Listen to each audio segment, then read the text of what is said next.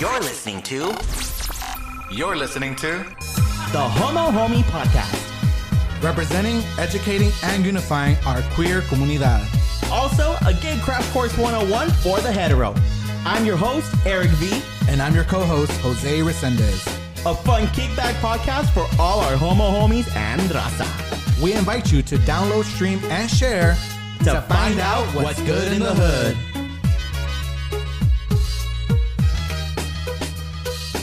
Hey, what is up? And welcome back to another episode of the Homo Homie Podcast. I'm your host, Eric V, also known as the Homo Homie. And please welcome my adorable co-host, Jose Resendez.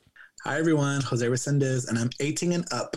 And the reason I'm saying that is because lately we've been doing all these like rated R episodes, right? Explicit. Well, not rated R. Is it rated R? Explicit episodes. Explicit? I mean, we cuss and joke around in almost every single episode, though, right? Yeah, basically. So this is a more adult content, but I mean, if you're under the age, make sure you have an adult present. Just saying. for our legal reasons. Yes. And speaking about 18 years and up, this episode involves talking about the ding-a-ling, you know, the eggplant emoji. So we want to just give you a heads up so that way you can get the kids out of the room, okay? How many seconds should we give them, Jose? 5 seconds. Okay. 1, 2, 3. Okay, we're back. So. All right, now we can say dick. Dick. Big dick, little dick, schlong, wiener, wanger, I don't know, Peter, Piper, fucking Johnson, a cock destroyer. Yes. Did you like that? Yes, I did like that. But yeah, this episode's all about the dick, and we're going to talk about some professional, serious, more, medical things such as, issues that may occur down there. But we're also going to have a little bit of fun and ask all the questions that you guys have been submitting to us and just have a chit chat about what's dangling down there. To have a chit chat about what's hanging. What's hanging? What's up? And since we did have you covered from the back, we are going to grab you by the balls and have you covered from the front. So this episode is our Valentine's Day episode. I'm really excited. And hopefully you guys get something out of it. And hopefully you're able to please your partner in certain ways. And we have a medical professional in our episode today. So we're going to be talking all about the D and prepping for sex, leaning towards tops, but everyone in general, Yeah, I mean, not just tops have dicks, by the way. Bottoms and verses and everybody has so dicks, trans men and, and even like our straight allies that deal with penises too. Like everybody deals with a dick. Yeah. So like, literally and figuratively. We have you guys all covered. Don't worry, shit. And I wanted to say that the reason we made this our Valentine's Day episode is because you may not have a partner. You may be lonely. You may be sad. Okay, maybe I'm talking about myself. But that makes two of us, ho. Sometimes you have to please yourself. And so we talk a little bit about jerking off too. Shoot. Well, especially in a pandemic, we talk a lot about self-love. So there's nothing wrong with a little self-love and to love yourself, okay? How does RuPaul say it? If you can't love yourself, how the hell are you going to love somebody else? Can I get an amen up in here? Amen. Amen.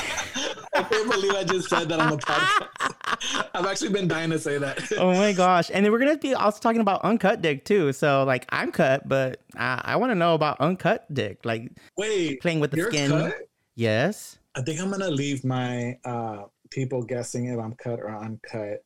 But are we going to do a poll? Maybe we can do a poll. Is Jose cut or uncut? If you know what poll I'm talking about. But most Latino men or people of color are uncut, right? I feel like in Latin America, like my mom, she's from Guatemala, my dad's from Mexico. Every time I go over there, maybe these apps or whatever, or porn, it's always uncut. Yeah, well, my dad was. And so he had a majority of us snipped because he said it was really bad for, when you pull the skin or something like that it hurt. So I don't know. Maybe we'll find. It doesn't hurt. It's just sensitive. And as you grow older, how do you know that? You are you uncut? As you grow older, you kind of just deal with it. Oh my God. Dun, dun, dun, dun. Da-da-da-da. She gave herself away. All right, introduce our guest because he's really cute. All right. Yeah, he is. He's very handsome. So we have Dr. Joshua Gonzalez, who is based out of Los Angeles, California, and is a board certified urologist who is fellowship trained in sexual medicine and specializes in the management of male and female sexual dysfunctions. These include issues surrounding hormone deficiency, menopause, sexual arousal, orgasm, ejaculation, libido desire, sexual pain, penile curvature, and erectile function. He also treats a variety of common urological conditions, including benign prostatic diseases, voiding dysfunction, and male infertility. Throughout his career, Dr. Gonzalez has focused on advocating for sexual health and providing improved health care to the LGBTQ community. Hey!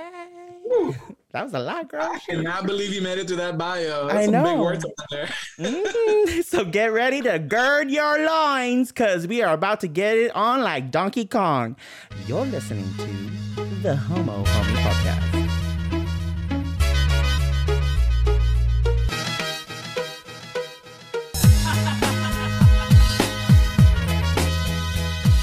All right, and we are back, and I am super, super excited because we have our special guest, the Dick Doc from TikTok, Dr. Joshua R. Gonzalez. Welcome, welcome. Hi, thanks for having me. How are you doing? I'm good. Looking forward to the weekend. Almost there. Right? Isn't everybody? Yeah. We were recommended to you by Dr. Carlton, the butt doctor. And I'm glad that he recommended us to you because we wanted to talk all about dicks and about penis Perfect. care and health care and find out, like the pros and cons of just penis health and like bladder health and kidney health and whatnot. And I understand that you have your TikTok and it's growing more and more. You're at like 45K plus. So like how did that happen? I don't know, honestly.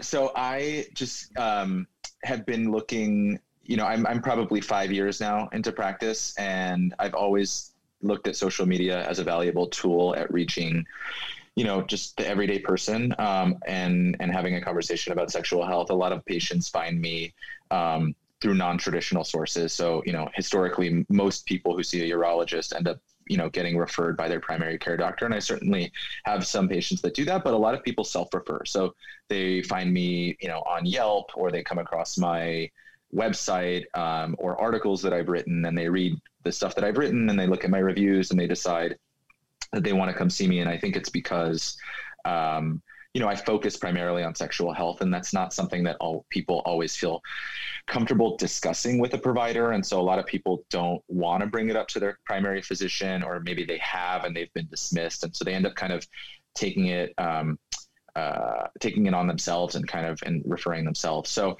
I've always kind of valued social media. TikTok was always exciting to me, but very daunting.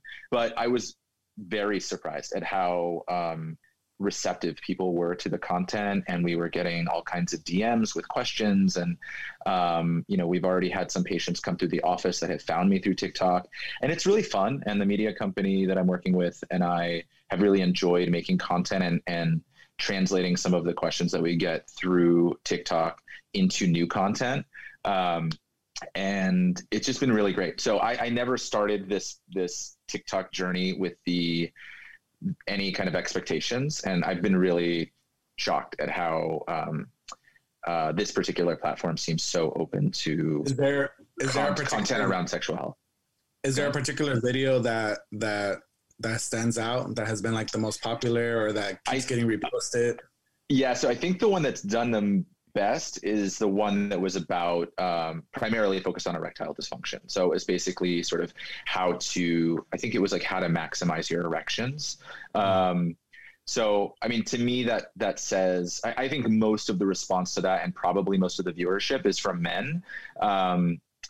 But there are even some partners of men with erectile dysfunction that have reached out and said, hey, my partner is having issues. What do you think it could be? Or, asking their own questions. And then I also have positioned myself as a gay man, doing this. And that so adds another layer of people that I can reach. And I think that, one of my other goals when I started practice was not only to broaden the conversation about sexual health, but specifically to make that conversation include people in the LGBTQ plus community. Because as a gay man myself, I can tell you that, you know, a lot of physicians, unless you're lucky enough to be seeing like a gay provider, a lot of, you know, straight providers are not really comfortable having conversations around sex, and especially when you talk about non-heterosexual sex. And so I think there's a lot of gay men and LGBTQ plus people out there in general that are not, they don't feel comfortable having those conversations. And so that's always been kind of a goal of mine. As a urologist, and your background in like an education, like studying these degrees and going to, you know, med school, is LGBT part of the curriculum, or is there some kind of like lessons? So besides you being, you know, identifying as gay, like what sets your practice apart or your services apart, you know, in terms of providing for the LGBTQ community? Right. So I guess to answer the first part of your question with a more nuanced response, there's actually been studies that have looked at the amount of LGBTQ plus content in medical school education and the median number of hours spent during medical school on these topics. And that's all LGBT, basically all queer topics like HIV, STDs, you know, actual sexual health and sexual dysfunction, is 5 hours, like total 5 hours in 4 years. So, wow. That's very disappointing. And I think that just sets up a dynamic where, you know, providers in general, we don't get a lot in the sexual health space, and we get even less in the queer sexual health space. So I think it sets up this dynamic where people just don't feel comfortable asking questions. And especially if you're not talking about like peno-vaginal sex, like people get very uncomfortable having those conversations. So I think what sets my practice apart is, you know, number one, like you said, I am gay myself, so I am sensitive to the potential for patients to feel uncomfortable or to feel unsafe coming into a clinical environment. And we do everything we can here to make that a more comfortable environment. So we try to be inclusive in terms of like everything from how we, you know, address patients and their partners to what our intake paperwork looks like. I don't make any assumptions about someone when they walk in the door in terms of who they're sleeping with. I do ask about that because I do think it's important, especially if you're trying to talk about certain types of sexual dysfunctions. And it helps me understand more about what their goals are. And as you know, as an example, like if I'm talking to a straight guy who has erectile dysfunction and his goal is to essentially just have vaginal intercourse, you know, his erection has to be of a certain type of rigidity. If you're talking about someone who identifies as gay and has male partners and is primarily having or interested in having, you know, anal sex and functioning as a top, you have to have an even more rigid erection to penetrate someone anally. So those become important conversations to have. Mm-hmm. I also don't make assumptions about what people's goals are in terms of family, right? So a lot of my gay patients are put on treatments like testosterone, where when they're on that treatment, their sperm production stops. And a lot of times no one's having that conversation with them about how that could potentially affect their fertility. They go on it because their testosterone is low and they have symptoms of low testosterone and they feel better on the treatment. But when I tell them, hey, did you know that, you know, while you're on this treatment, you're not making sperm, and do you want to have kids in the future? Or have you thought about that? Many of them don't know that effect. And they say like, well, I wish I would have known that before I started this. And so sometimes we have to kind of undo some of the treatments that they've been put on so that they can continue to have that fertility potential. So we just do everything we can here to be as inclusive as possible and to not make any assumptions based on someone based on how they look, who they're having sex with, and what their, you know, future potential goals are. Yeah, and I noticed that you also cater to the trans community, which we love. You know, you have a very inclusive practice, which is great. And what's your advocacy work with the trans community? So, I mean, we work with trans patients primarily on the hormonal side of things, right? So we prescribe the gender affirming hormones that they need for their treatment.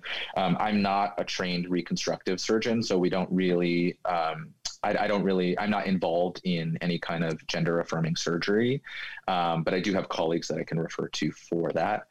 So we just kind of act as an advocate for our trans patients and a sort of almost like a primary care physician, really, because most of the trans patients that I've seen are not coming to me specifically for traditionally urological conditions. They're mostly like they need a refill on their testosterone, Gotcha. So we're checking labs and making sure that their hormone levels are healthy and that their everything else checks out properly. And it's just sort of, we kind of act as like an advocate and sort of like a maintenance physician.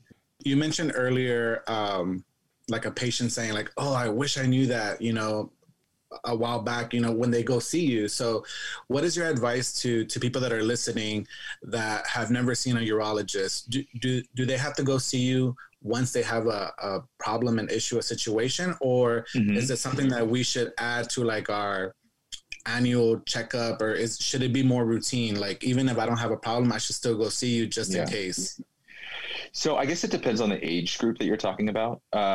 So there are certain urological issues that one needs to be proactive about at a certain age. I'm thinking specifically of something like prostate cancer, right? So after the age of 55, men are generally recommended to have prostate cancer screening annually or at least once every couple of years. That can be done by a primary care physician. It involves, a rectal exam and a blood test to screen for prostate cancer. And so stuff like that, you probably, once you get of a certain age, I would say probably over the age of like 40, 45, issues around the prostate and urination and stuff just kind of creep up slowly. So regular check-ins with a urologist at that age is probably not a bad idea. I see a lot of young patients though, again, who are self-referring through mediums like TikTok and Instagram and Yelp and that kind of stuff. And they're not necessarily being proactive about the problem. Like, they're coming to me with an already established issue. What I would encourage your listeners to do is, at the first sign of a problem, let's say we're talking about erectile dysfunction, right? Like, the first time you notice that it's a recurring issue, like it's not just a one-off, like you drank too much and couldn't perform or something, but it's like a recurring problem, to be your own advocate. And so if you feel comfortable talking to your primary care doctor about that, start there. If you are brave enough to do that and it's met with dismissal, or someone isn't taking you seriously, then look for someone who focuses, like myself, who focuses specifically on sexual health, because it's always better to try to get to the root cause of the problem. And it may not be physical. Like, I see some patients who come into me, we have the conversation about what can cause erectile dysfunction, or what factors can be influencing their lack of sex drive or whatever the problem is. And we go through the potential causes of their problem. And, I'm a physician who focuses on the physical causes of sexual dysfunction, right? If we go through the process of working that up and evaluating that, and it's normal, then at least we've done that, right? And we've checked off those boxes. And then we have a conversation about, look, we've gone through the potential physical issues that can be present. We've ruled them out. So this primarily seems to be, an anxiety problem or a psychological issue. So here's some, resources that you can go to kind of work on that. But that, going through that process is really helpful for patients, because one of the more frustrating parts of having a sexual health issue is the uncertainty. Like, why am I having this issue, right? Is it all in my head? Is there something potentially physically wrong? And so even when we have negative workups and rule out physical problems, a lot of our patients are very happy because they feel like validated, like, okay, I went through this process. Now I know exactly how to kind of address this issue. Yeah. Maybe sometimes they just need like a therapist or a counselor to help them work out through their issues. You probably see a lot of penises throughout the day, right? Like, on a good day. Yes. Yeah. On a good day. Yes, I do see a lot of penises. What's usually the age bracket of your customers, or that people that see? It's all over the place. All over the place. So yeah, urology practices generally skew older because of the kind of urinary stuff that we talked about, and even when you're, talking about erectile dysfunction that is generally thought of as like an older man kind of problem. I find that my patients skew quite the opposite. So I have a lot of patients in their 20s, 30s, 40s. I think my oldest patient was like 90, 89 or 90. But I've seen, because I also treat female sexual dysfunction. So I saw a 16-year-old woman last week. I've seen 18-year-old men with a variety of sexual health issues. So it's pretty wide, the range of ages that I see.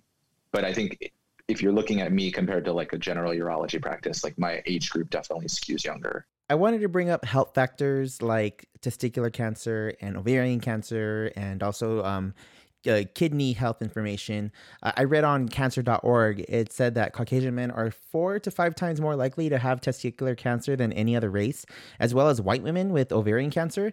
And, I would think that it would be more among the Black and Latinx community because of high health factors that we face. Like, why is that? I think I'm not an oncologist, so I will do my best to speak on this, but certain cancers for genetic reasons are more common in certain ethnic groups.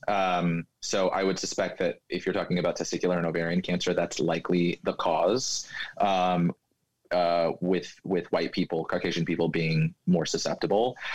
Generally, when you're talking about all cancers, you are correct that most cancers disproportionately affect people of color more. But it's unclear, like prostate cancer, for instance, is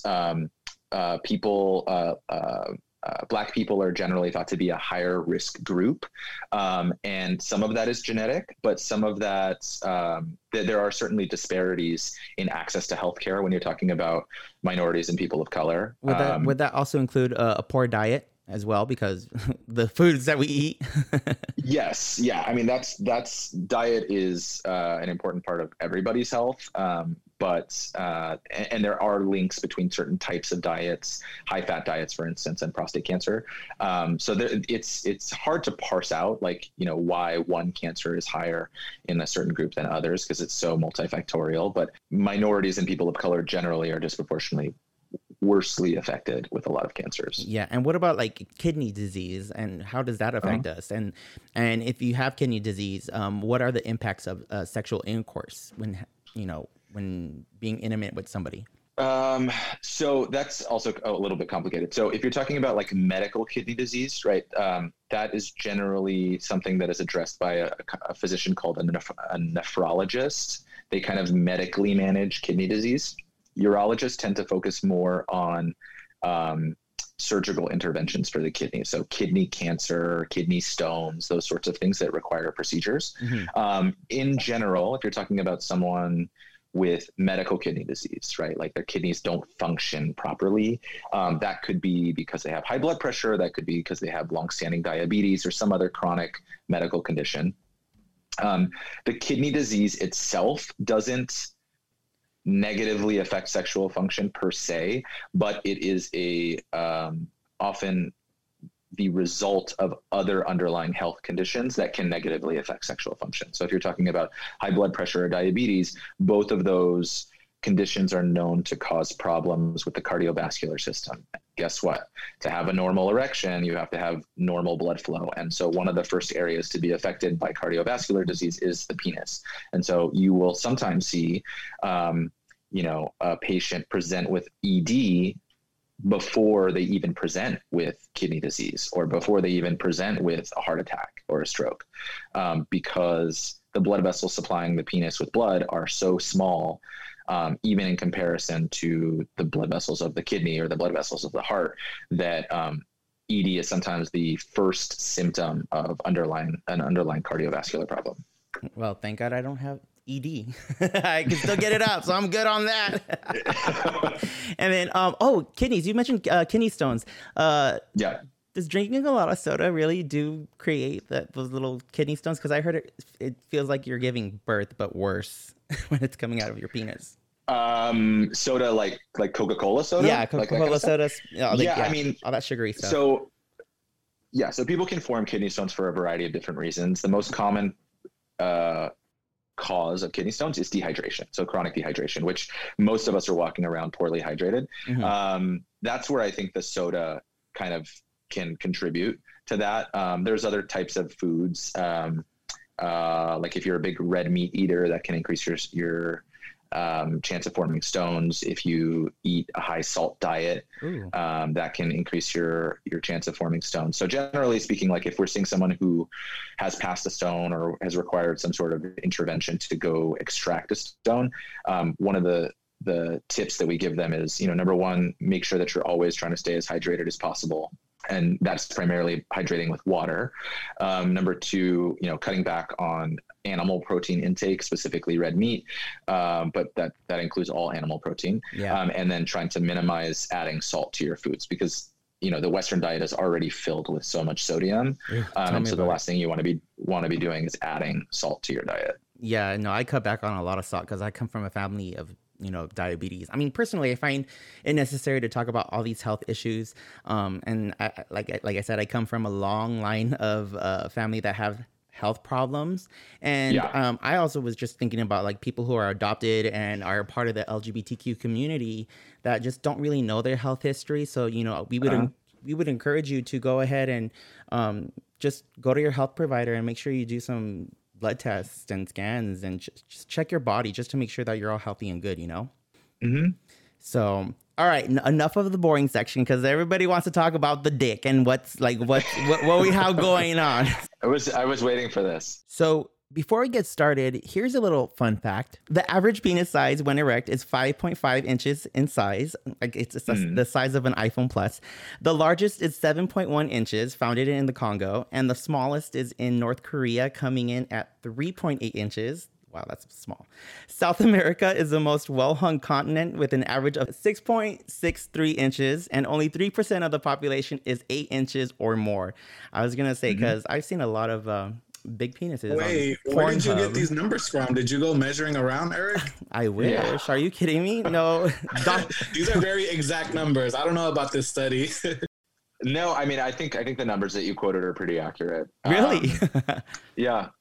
I've heard similar numbers. So, yeah, I mean, I think that it's important to set expectations, because I think especially with like the prevalence of porn use, right? Like we've all, of a certain age, like if you've grew up in the 80s or 90s, like if you've grown up with the internet, you've grown up with pornography, like from a very young age. And so, and easy access to pornography. And I don't think that's necessarily a bad thing, but what it can do is skew your concept of what is realistic, right? So like everyone has a big dick in porn. That's why they're in pornography. Like that's literally why they have their job. But that is not representative of what is, true in real life. In general. So, yeah, exactly. So like, I have a lot of patients who come in thinking feeling some kind of way about what their penis looks like, how big it is. And they're just have gross misconceptions about what a normal penis is. And so I actually sometimes have to have a conversation with them about like, I see dicks all day long. Trust me, yours is completely normal, and kind of dispel certain beliefs that they have about what their dick looks like. Can I show you mine right now? Can you tell me if it's... I'm just kidding. Can you tell me if it's normal? I'll send you a bill in the mail. Oh, okay. No worries. All right, guys. Well, enough dicking around for right now. We're going to go ahead and take a little break because we got a lot of questions, a load more questions for Dr. Gonzalez. And we'll be right back. You're listening to the Homo Homie Podcast. Hey, Homo Homies. It's time we talk about equal healthcare. We all want a little peace of mind when it comes to our health.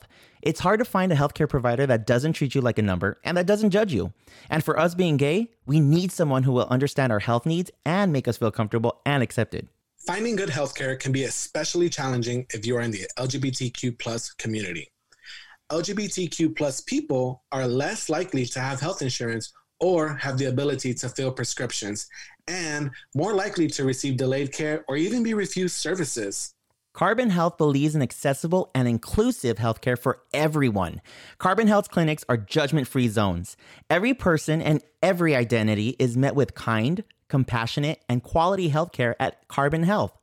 Whether you're in one of their clinics or far, far from home, in every kind of neighborhood, with any kind of insurance, or with no insurance at all, Carbon Health now offers LGBTQ plus care at select California clinics. Book your virtual visit or an appointment at one of their clinics by going online or using the Carbon Health mobile app. Visit carbonhealth.co/homohomies to learn more. That's carbonhealth.co/homohomies and tell them we sent you.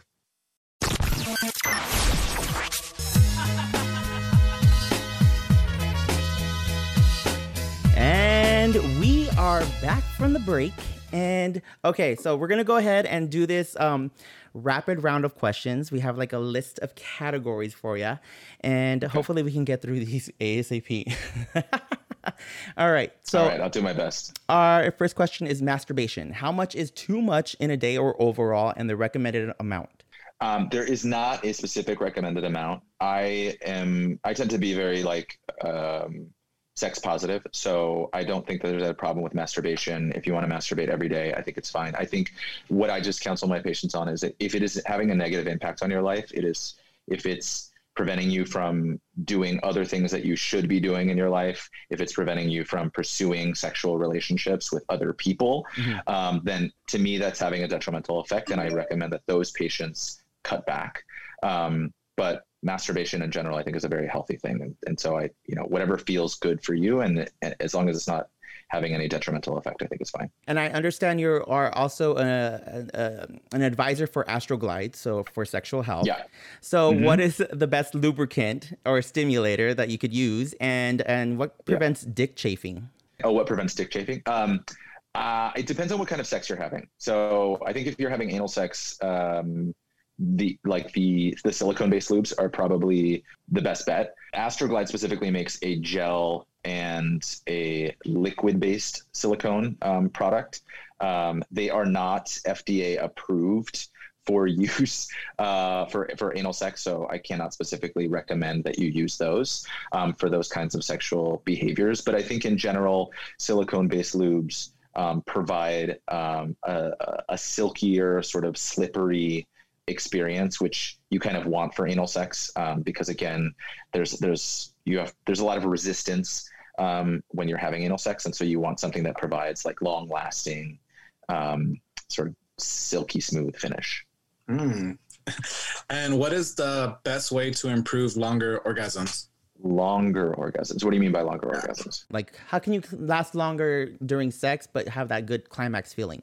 Okay, so lasting longer during sex is a little bit different than affecting orgasm. I mean, the time of orgasm for all people is like a relatively short experience, but it is a build up to that experience, right? So there are some people who have problems with like ejaculatory control, right? They come too quickly. And there are a variety of treatments for that. Like you can use condoms, which creates a barrier. There's topical sprays that you can use that numb your penis to make you less likely to come too quickly. There are some medications that we use off-label to help men with premature ejaculation. So if that's what you're kind of speaking about, there's definitely things that can be done. There's not really much from a medical standpoint anyway, to change like the actual time of orgasm, because it's a relatively short experience. There are some people, that can have multiple orgasms. That's mostly women. It's much less common with men. Men have a longer refractory time. And there are certain practices like tantra and stuff that are used by people, and it's not something that I prescribe necessarily, but that I've had patients that have engaged in that can sort of prolong the sexual pleasure experience. Yeah, I mean, because I seen when guys come, they come again. Like right after they come, they'll do more like stimulation, and then they'll come again. So I was like, how is that possible? Yeah, so I mean, multi-orgasmic men is a pretty rare thing. And sometimes it's just like a delayed like expulsion of their ejaculate fluid. So it kind of depends on the person.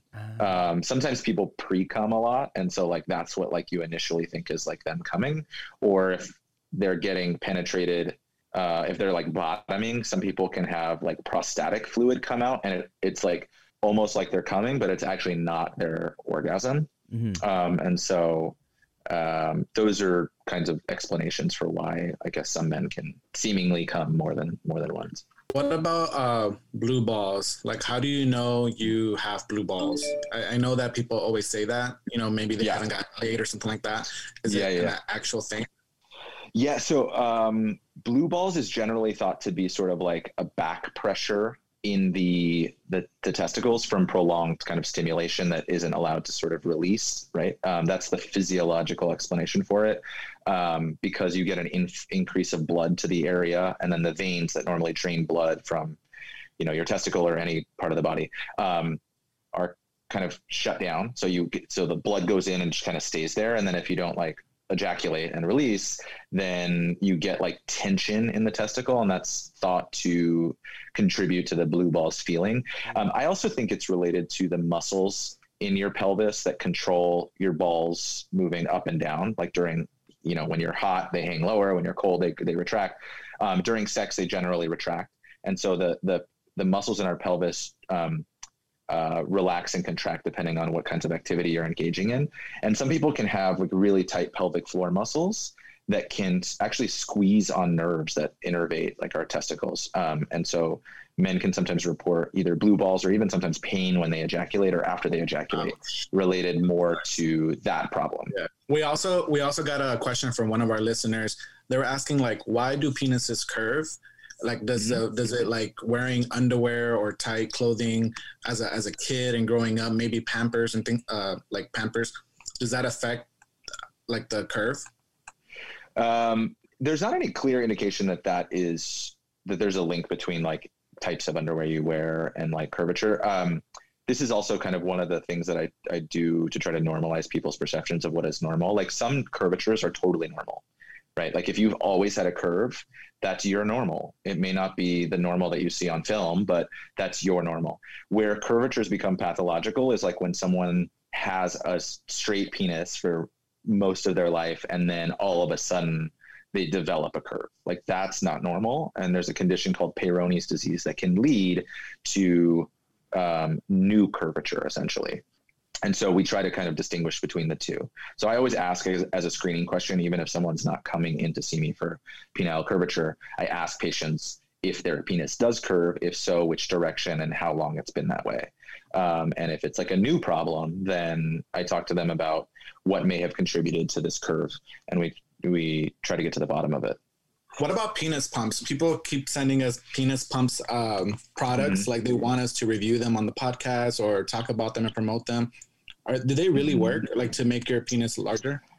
No, no, they don't make your penis larger. They can be helpful in certain populations of patients. I think sometimes it's used in Peyronie's disease, which is the condition I was just talking about with penile curvature, because sometimes people have Peyronie's disease that doesn't necessarily cause a curve, but can cause like an indentation. And so sometimes we'll use, they're called vacuum erection devices in the medical field.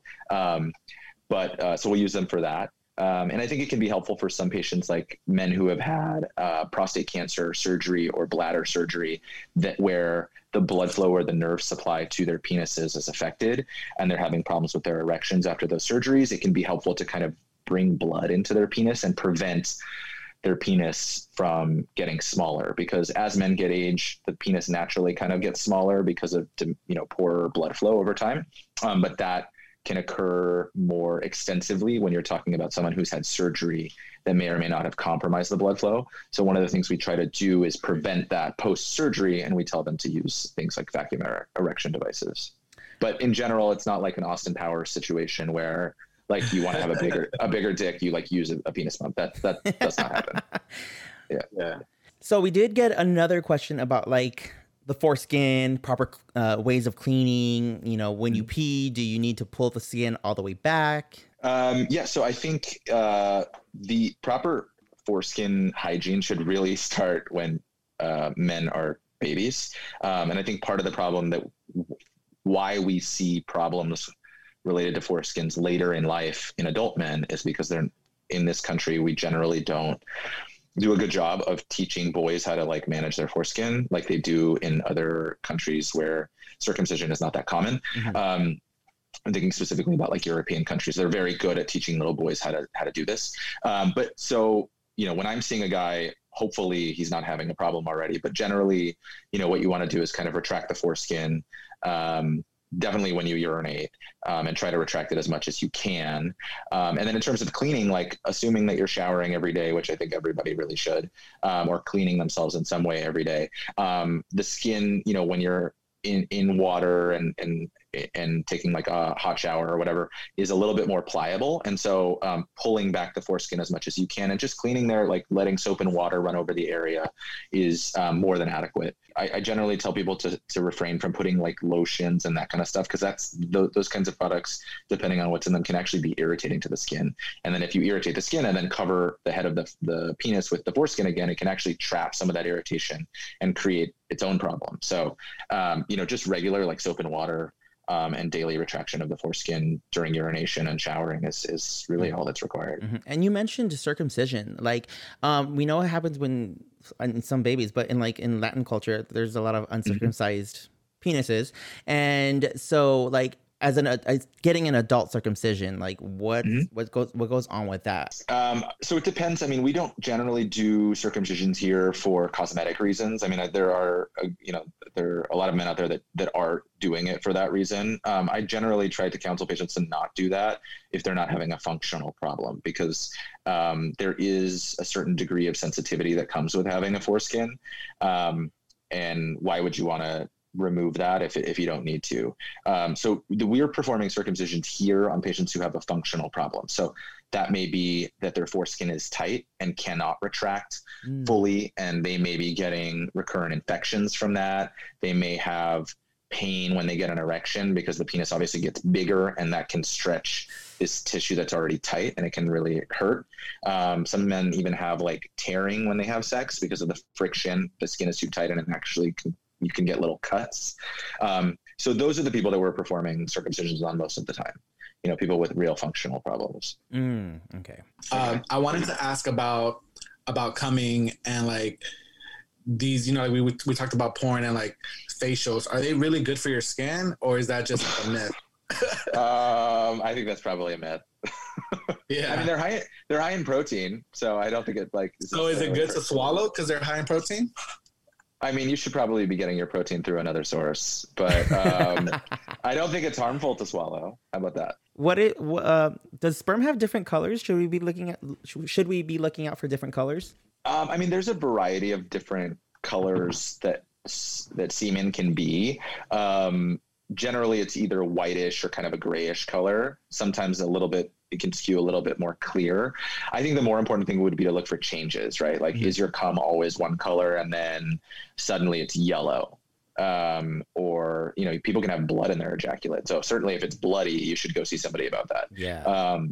But if you're noticing a change, like, then that's something that you want to bring up to a healthcare provider. That's kind of scary. Like if you're giving a blowjob and you don't really see the semen and it maybe has blood in it and you're just blindly swallowing. I mean, it's a risk you take. Awesome. Yeah. What about golden showers? Should we not be getting urinated on or drinking it? If that's something that you're into, then be my guest. But I think what I would say about that is that, if you're a healthy person, your urine should be sterile. So it's not like you're ingesting like a large amount of like bacteria, because when our urine when it sits in our bladder is sterile, it should not have bacteria. And if it does, then you have a problem. You need to get that treated. Is that why people pee on their legs when they get like touched by like a jellyfish sting or something? They say, I don't know why that soothes a jellyfish burn. Actually, I don't know the answer to that. But I think if you're going to be talking about riskier behavior in terms of like bodily fluids, I think something like rimming is probably higher risk than getting peed on and swallowing someone's pee. Because that area definitely has bacteria, and you can definitely get infections from rimming someone. Yeah. Not to say that like you shouldn't do it if you like it, do it. Right. But it is a risk. I mean, you run that risk. Well, Eric told us that for the new year he wants to get his penis pierced. So we wanted to ask, like, what do you think about like piercings down there? I mean, I don't know. I just assumed that must be like causes issues. you know? I think it depends on what kind of piercing you're talking about. So like the classic one is like the Prince Albert, right? Which is essentially like a ring that goes through your urethra and then kind of comes out the bottom. And that actually, so that creates what's called a urethral-cutaneous fistula, which is essentially, it's a tract from the skin, the external skin, to the urethra, which is fine if you keep your ring in there. But at some point, if you decide like you don't want this piercing anymore and you take it out, you'll still have a hole there. So when you pee, you can actually, like, some pee can come out that piercing hole, in addition to coming out like the end of your penis where you normally urinate from. So that's like, you know, the main, I guess, side effect of having a piercing like that. And then you just obviously want to be very careful. Like if you're topping someone and you have a Prince Albert in, like you better be using a lot of lubrication, because the last thing you want is for that thing to catch on something and pull, because it's going to create a big bloody mess. And speaking about piercings and stuff and putting things on your penis, what about like sounding? I've heard this thing called sounding, sticking things in your urethra. I went to your TikTok and I saw something about batteries. Like, what the heck? That was more of a like kind of a joke, but yeah, I mean, people do stick weird shit in their urethra. I hope I can say that word. Yeah, I mean, in general, like sounding is also a bit of like a big thing in certain fetish communities. Sounds are used for medical procedures, for people who have strictures, which is like a narrowing of their urethra. They can actually cause a stricture and cause damage if used incorrectly. So in general, I would, counsel patients to refrain from sounding and sticking things in their urethra, because the last thing you want to do is create a urethral stricture, because that's going to require some sort of like surgical intervention to fix, and it can cause problems with like, being able to pee normally and all that kind of stuff. So, if that's something that you're into sexually, again, it's all about sort of risk identification and understanding risk, right? Like you run the risk of causing some sort of damage to your urethra that could require some sort of intervention. Yeah. Well, and I didn't want to get no piercing this year. My goal was to get a bigger load. I want more cum. So how do you get a bigger load? Because I bought testosterone to hopefully build that up. Does that work no? Is that new genetics? Yes. Okay. I bought this. I haven't used it yet, but I was doing more research on it. But I just wanted to know, because I don't know if I have low testosterone, high testosterone, because it's just crazy. Well, yeah, I mean, that's something that I guess important to figure out, is because decreased ejaculatory volume does occur as men get older, and it's primarily a function of their testosterone declining. There isn't like a reliable way to increase your load. It's kind of a frustrating thing. I am actually working with some colleagues on developing a supplement to try to target that. So stay tuned. But a lot of the supplements that are out there for semen health are primarily focused on fertility. So they're more concerned about improving the sperm within the semen. And I'm happy that you brought this up, because I think one of the reasons that I'm looking to develop a supplement in this space is because I have a lot of gay patients who are like very frustrated by their loads not being big enough. And some of that is, again, our unrealistic perceptions of what is a normal load, right? Again, because of porn. I mean, you don't know what they're doing in porn. Like some of that may not even actually be semen. They have certain substances that they squirt on. Is it Elmer's glue? A turkey baster full of stuff. Exactly. So, but it is something that comes up a lot. Like people will ask me all the time, like, what can I do to make my loads bigger? The best thing you can do is, again, it's being well hydrated. There are certain like vitamins, like zinc is really important for semen health. So like, taking a zinc supplement may help. But there's nothing that's been proven, right? There's nothing that's been studied specifically for the purposes of increasing volume. It's all about like the sperm. Yeah. Well, Jose and I want to be a part of your study, by the way. So I will let you know, because we're planning on actually studying it and not just like making a gimmicky thing. Like we would like to actually prove that it increases things. So no, for sure. I'm HIV positive, so that's even a plus for you to find out how that works in that community. Yeah. It's good to know. What about vasectomies? Do you do those in your office? We do. Yeah. What does that consist of? And is it reversible? And it's a very straightforward procedure. I mean, men are very scared or hesitant to get it done. It's done under local anesthesia. So we just like give you an injection of a medicine to kind of numb the area. I usually have my patients take like a Xanax or something that we prescribed for them prior to the procedure. So they're just sort of relaxed and calm. We make 2 little tiny incisions, one on each side, because you have a VAS on each side, and then, cut it and tie it off. And it's pretty straightforward. It takes about 30, 40 minutes. It is reversible. The reverse surgery is a little bit more complicated. It usually involves like a microscope. You have to do it in an operating room setting while the patient's asleep. It's not always successful. So, I definitely counsel patients when they're getting a vasectomy to consider it like a permanent fix.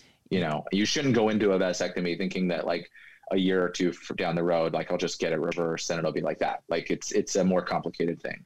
Yeah, so because I had a question on that. So when you get it done, do you shoot blanks? Like, does anything come out of your penis still? Do you still come? Or Yeah, you come normally, because the only thing we're cutting off is the sperm from getting into the ejaculate. So everyone thinks that their cum comes from their testicles, but the only thing that comes from your testicles is the sperm. The fluid itself is made primarily in the prostate and the seminal vesicles, which are totally separate. I didn't know that. See, that's something new. And then also like getting a vasectomy, when you have it already and for a long period of time, and when you get it undone, does that cause problems like with anything, or you just revert back to normal? No, I mean, if the surgery is successful, then yeah, you go back to normal. Like your cum at that point will then have sperm in it again. Gotcha. Yeah. Okay. But from a sexual function standpoint, like your ejaculate is the same. Like if you are with somebody before they get a vasectomy and then you're with them after, their like volume shouldn't change. Like nothing about the cum itself should change, except for microscopically, if you look at it under a microscope, there's no sperm in it. So they can't get anybody pregnant. Also, just on the topic of safe sex, we want to talk a little bit about STIs.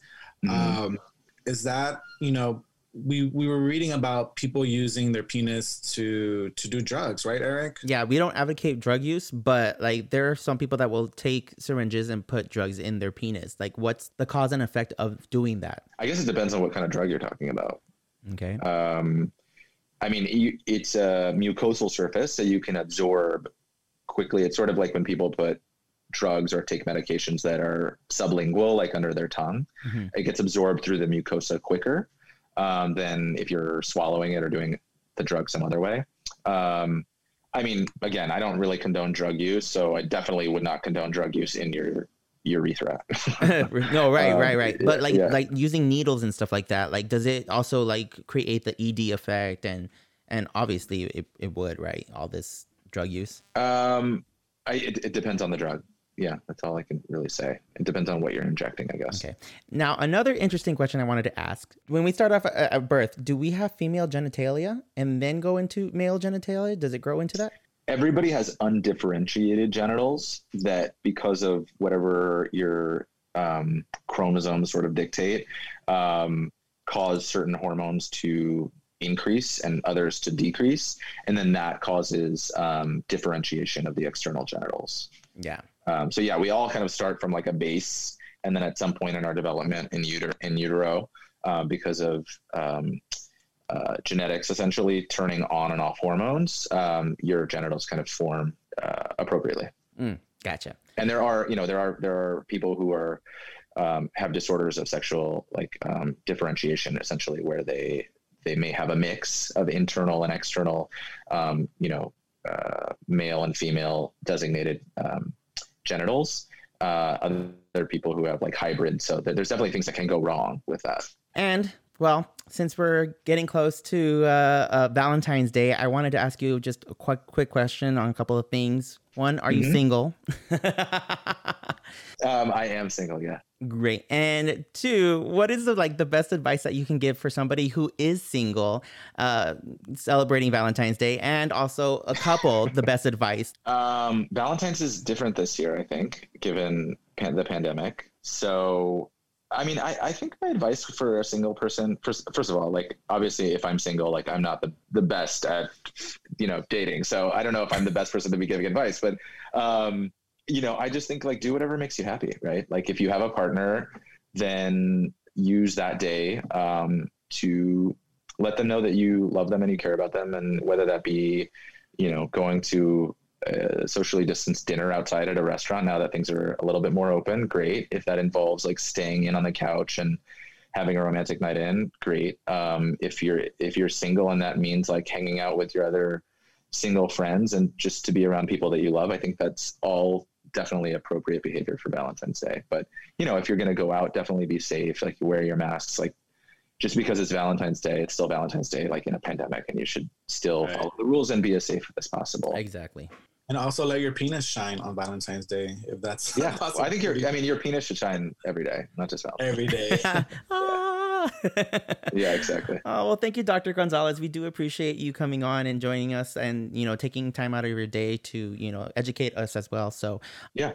Social media, where can we find you? Plugs, websites? Yeah. So I'm on a lot of different platforms. So you can find me on Facebook, Instagram, TikTok, at Joshua Gonzalez MD. I use Twitter a lot also. It's mostly to like interact with colleagues, but on there I'm at SexMedLA. And I think a good resource for most of the people who are interested in learning more about me and what I do is just going to my website, and that's just joshuagonzalezmd.com. And there's a bunch of blogs that I've written. There's podcasts that I've been involved with.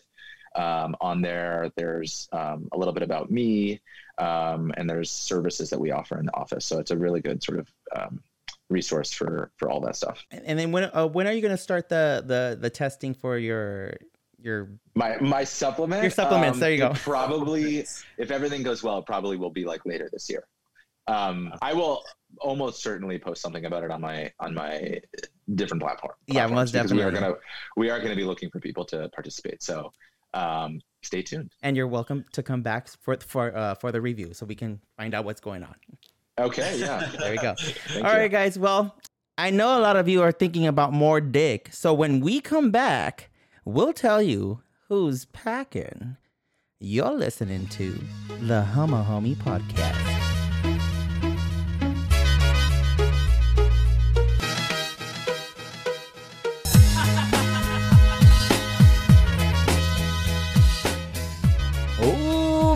That was a good interview with Dr. Gonzalez, the Dick Doc from TikTok. So I had a really good time. I had a really good discussion with him. What about you? I learned a lot, especially because it comes from him. It comes from a professional.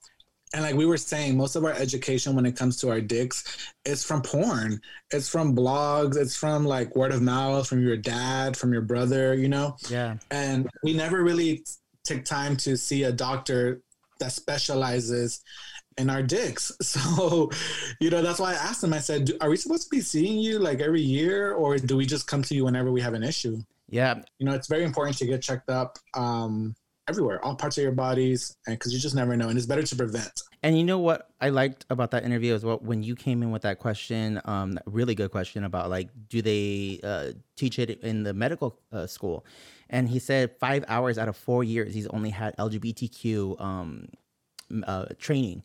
And I was just really shocked by that. That's actually pretty sad. There should be more training. Yeah, even Dr. Carlton from our, 2 episodes ago, when we talked all about the butts. For those of you who are listening, who are just joining us, the Homo Homie Podcast, we had the butt doctor from TikTok join us, and that episode is all about the anus. Dr. Carlton. Yes. And my favorite part that you brought up was penis sizes around the world, because I'm always curious. They always say like the stereotypes, like, oh, black guys have the biggest dicks, BBC and this and that. And I don't know. I mean, you listed the top 5 countries around the world. Was it Congo, Ecuador, Ghana, Venezuela, and Colombia? Mm-hmm. I don't know about this Venezuela thing, though. I don't know. Hold up, girl. Well, yeah, girl. Okay. Shoot. I thought it was going to be somewhere in Africa because, they say black men are well hung. Well, let me give you some breaking news. The Congo is in Africa, boo. Oh. Sorry. Oh my God. Oh girl. So to answer your question about who's packing, there you go. Now, okay, so the Congo is at the top of the list, and then the next list. Wait, what? Hold on. Before we get to the little ones, because I don't want to talk about that. Okay, so I'm tripping because so I lived in Miami for 10 years, like everybody knows, and I had my taste of the rainbow as far as Ecuadorians, Venezuelans, Colombians, and I don't know if y'all are listening and you're from Venezuela and you're in the top 5 in the world, like hit me up or www.joseresendez.com because I haven't, I haven't had an encounter or like you said, a suitor that is well hung from Venezuela. Really?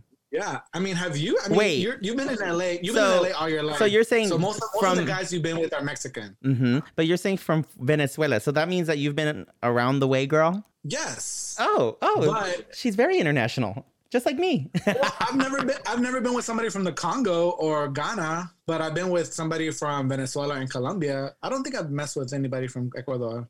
Oh, well, I've had a little taste of everything. I've had a little buffet of men in life, but I mean, the biggest I've ever had was 13 inches, and he was Italian French.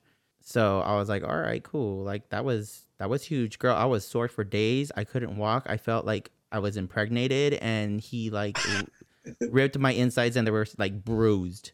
It's like, oh my God, it was that bad. No joke. Yeah, it felt good. Are you still in contact?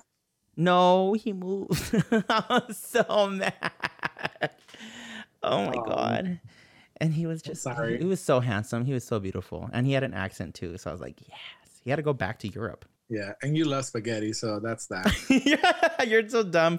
Well, speaking about big ones, let's get into the little ones. And this is like no surprise. And the bottom 5 is South and North Korea, Cambodia, Thailand, India, and Burma. So the Asian men are more inclined to have smaller penises. Sorry, guys. Wait, but why did you say there's no surprise here? Why did you say that comment? I think because it's like stereotypical. I'm not gonna lie. You hear it a lot. I've only been with one Asian man who actually had a really nice sized dick. It was probably about 7 inches. But remember I said like only 8% have more than 7 inches. Gotcha. So that's a rarity. I came by some rarities, girl. Hey. Yeah. I don't think I've ever been with somebody from Cambodia or Burma or Korea, North and South. I haven't. But I have been with an Asian guy and it was nice. But India is different because there's just like in every country and every race, there's like different ethnicities and different like subcultures within the country. Mm-hmm. Like even like in Mexico, like northern Mexicans versus like southern Mexicans and things like that. And so I don't know if these statistics apply to like the entire country or a specific part of the country, if that makes sense. These countries are huge, by the way. They're humongous. Oh yeah, but that's why I asked. I was like, well, it's surprising to me because we see it so much in porn or we see it through social media, like these guys with big, huge dicks. And, you asked him like about the penis pump. Is it because of that? Or how do you make your dick bigger? Like he's all, well, you can't really make your dick big. Yeah. So that's kind of like my curiosity. I like playing with big ones. I can't help it. Shit, bigger is better. Do you feel like bigger is better for real? I can. Why? Okay. Too big is like the 13 that I told you about. That's just way too much. I mean, it's fun to play with, fun to look at, fun to suck with, lick and all that. But a normal size for me, that would be befitting, you would say, probably 7. Yeah, 7. 7 to 8 inches is good for me. All right, I have a better question for you though. Let's say you fell in love with the guy. He was the love of your life, but he had a 5-incher. Would you, Eric, accept that 5-incher for better or worse till death do you part? You're so stupid. Yes, I would. Because I think He's say, yes, I do. Oh, yes, I do. Yes, I do. No, get it? Yes, I would. Ha ha. Let me put the cock ring on you. That's so stupid. I think that was our first wedding on the podcast. Yay. Yay. So you would just deal with it? Yeah. Well, 5 inches is not that bad either. 5 inches is good. 5 inches is like what, the size of $1? Okay. I mean, because you come from those 13. Oh, look at my phone. Okay, so my phone. I have the Note 20 Plus. The Ultra Note 20 Plus, Samsung. Thank you very much. We're not advertised by them, but anyways. And it is like 6 inches. So 5 inches is just a little bit smaller than that. Okay, so you're gonna marry that. Okay, cool. I can marry that. I can do that. That's not bad. Look at I can put it goes all the way to the back of my mouth like that. Eric is holding up the phone to his throat just for measure. Wow. All right, so I think that concludes our episode. Yes. So yeah, make sure you're following us on social media because I want to know what next topic we should conquer. You know, our podcast is a little bit different. We try to bring on guests that are experts in their field, and we try to stick to that topic versus just like chit-chatting all the time. Although our last episode, you should check out, we chatted about dating apps and hookup apps and whether or not that was like destroying our gay community. And we got into like the perks, the pros, the cons of all those apps out there. Wait, hold on. I'm going to stop you right there, bitch, because I know you were calling me out on a few shit. And I did that whole blocking shit that you told me about. This is an update, okay? So I blocked a couple of bitches, right? I was like, all right, I'm going to do it. Guess what happened? It stopped me from a limited number of blocking, and then I had to purchase the damn app. And I didn't purchase it because I like the free version, so I'm good. I have to watch a video to add 50 more people to watch. Listen, if you got to watch a little video ad to get some clarity in your life, then you watch that ad. Mm-hmm. Thank you very much. I did. I love that ad, and it gave me 50 more people to view their profiles. So How many? 50 more people. It gives you like 50 more people. Wow. But then again, I went back to like trying to block them, and it didn't let me. It says purchase the pro version, whatever it is, the upgraded version. You probably have a limited number of blocks per day or per month or something like that. Mm-hmm. But look, it goes to show that I'm really not that sexually active. So I guess I am picky. Okay. Is that a badge of honor or something? Yeah, why not? Okay, sure. Thank you. Just because you have a lot of sex doesn't mean you're a bad person. I know. I'm just saying. Okay. All right. All right. Keep eating your salad, ho. Keep eating your salad, okay? Go to www.thehomohomiepodcast.com and you can donate to our mission to keep this podcast going. And you can also check out all the different platforms that we are streaming on. And also, we challenge you to please share this episode with 5 dicks in your life. We all know 5 dicks out there. Tom, Dick, and Harry. Yeah. Hey, and I know that guys are going to start sending us dick pics through Instagram or through whatever, through Twitter. Hey, I'm here for it. I'm here for it too. Shoot. We can rate some. Yes, let's rate your dick pics. Just send us some dick pics. I don't mind. I'll tell you if it's beautiful. I'll tell you if it's beautiful, if it's cute, if it's a handsome dick, if it's a nice dick. And I'm more of the person that tells you like, oh, you need a haircut. You know? Yeah. Or if they're like uncut and you can kind of like see something, and I'm just like, oh, I think you should pull your skin a little bit more back, scrub a little bit. There's some cheese there. You might not be able to see it, but like I could just tell from the photo. So that's me. Oh my goodness. I love it. Oh my God, we should do dick reviews, live dick reviews. Not live. We're going to get banned from the internet. Oh, that's right. Okay. All right, guys. Well, thank you so much. Thank you to Dr. Joshua R. Gonzalez for coming through and taking his time out of his day to, educate us. And also thank you, Jose, for always being my great, amazing co-host and helping me out with all these situations. And thank you to the little dog that's barking in the background because I don't know where that's coming from. So, and thank you, the listener, for always listening in on our podcasts and episodes and just supporting us. So you guys take care. Wrap it before you tap it. Enjoy your Valentine's Day with those that you love, or hey, with yourself. So treat yourself. Why not? And remember to always be good or be good at it, but be safe. Bye, guys. We love you. Bye.